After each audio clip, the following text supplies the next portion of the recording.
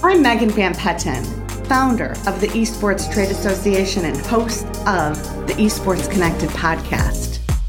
I am inspired to share key tidbits from several interviews conducted with industry influencers over the 3-day span of our EsportsNext conference. To be able to celebrate and learn from those who are shaping our community is such an honor. Press play and let the waterfall of knowledge wash over you as it did for me. Enjoy.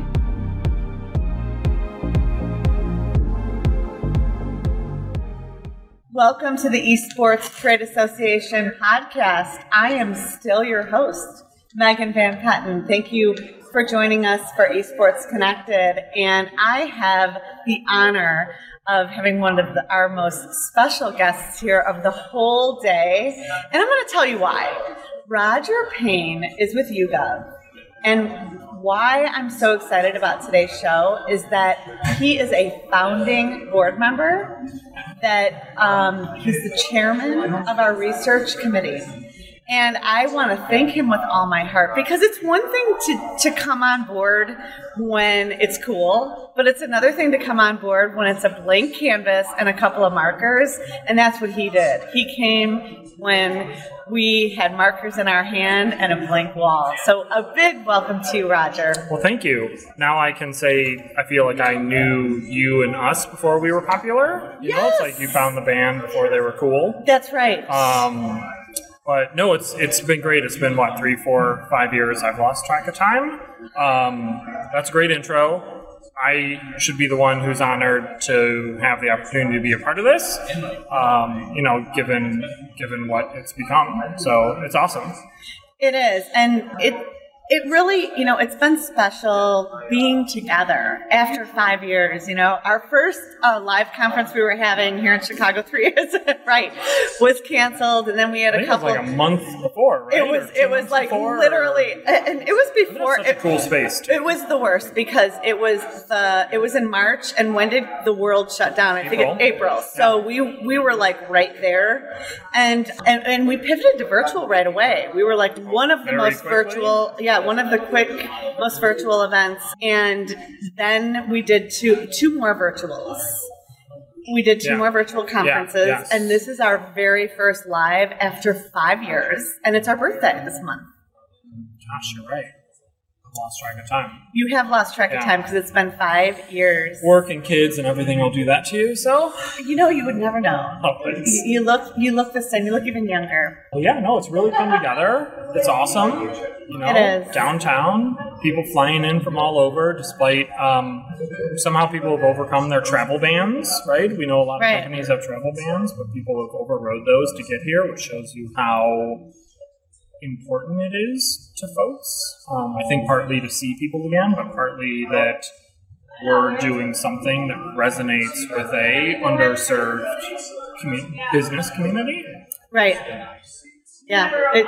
And that's been really nice. Our Level Up Fund, the whole giving back. That was nice. We just had April Welch on the show, the recipient of the fund. Good. Yeah, she's always so happy and positive. She is, and she's doing so much for the community. It's amazing.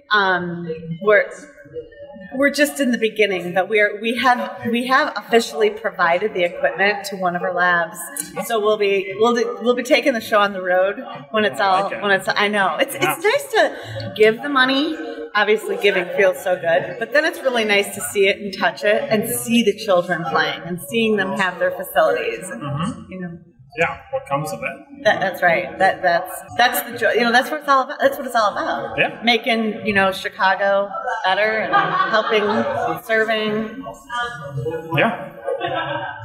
One of the things that I really want to share, because Roger's very humble. First off, we could talk about servant leadership. 5 years. 5 years is a long time to serve on a board, period. One of the promises I made to him is that we would find his lane so it didn't feel like work.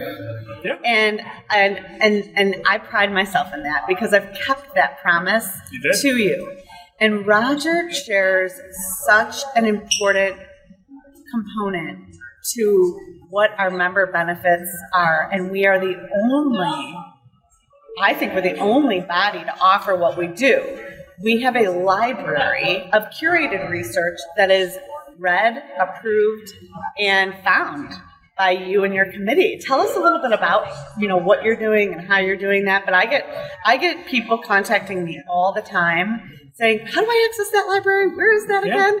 And, and it also is a really good draw for membership. And it's also incredibly comforting to know that when you come to our Association for Research, it has its stamp of approval. Yeah, so thank you. So, going way back, I think two of the things that I remember from those initial meetings or maybe three things from the priority was, how do we provide good legal guidance for the community? How do we provide good diversity options, women in esports, stuff like that? And then how do we justify all this with data and insights? And obviously that's where I was able to raise my hand. And yeah, I like to think that we are one of the few organizations that is trying to be, self-serving to the community, to say it doesn't matter who can provide that data to help you, as long as it's obviously accurate and valuable and trustworthy. And so you should work through us to make sure that you're getting what you need.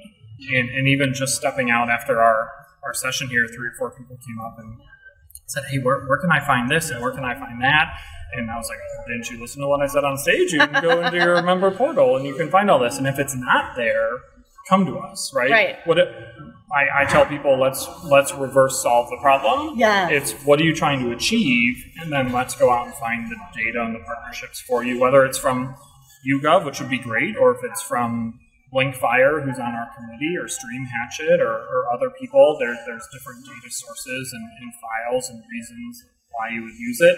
And we want to be unbiased in how we provide that to the memberships, because everyone has a different challenge, different agenda, different, shall we say, political battles that they need to fight, whether you're for-profit or not-for-profit or academic or whatever. And we like to think that we have a full read on the industry.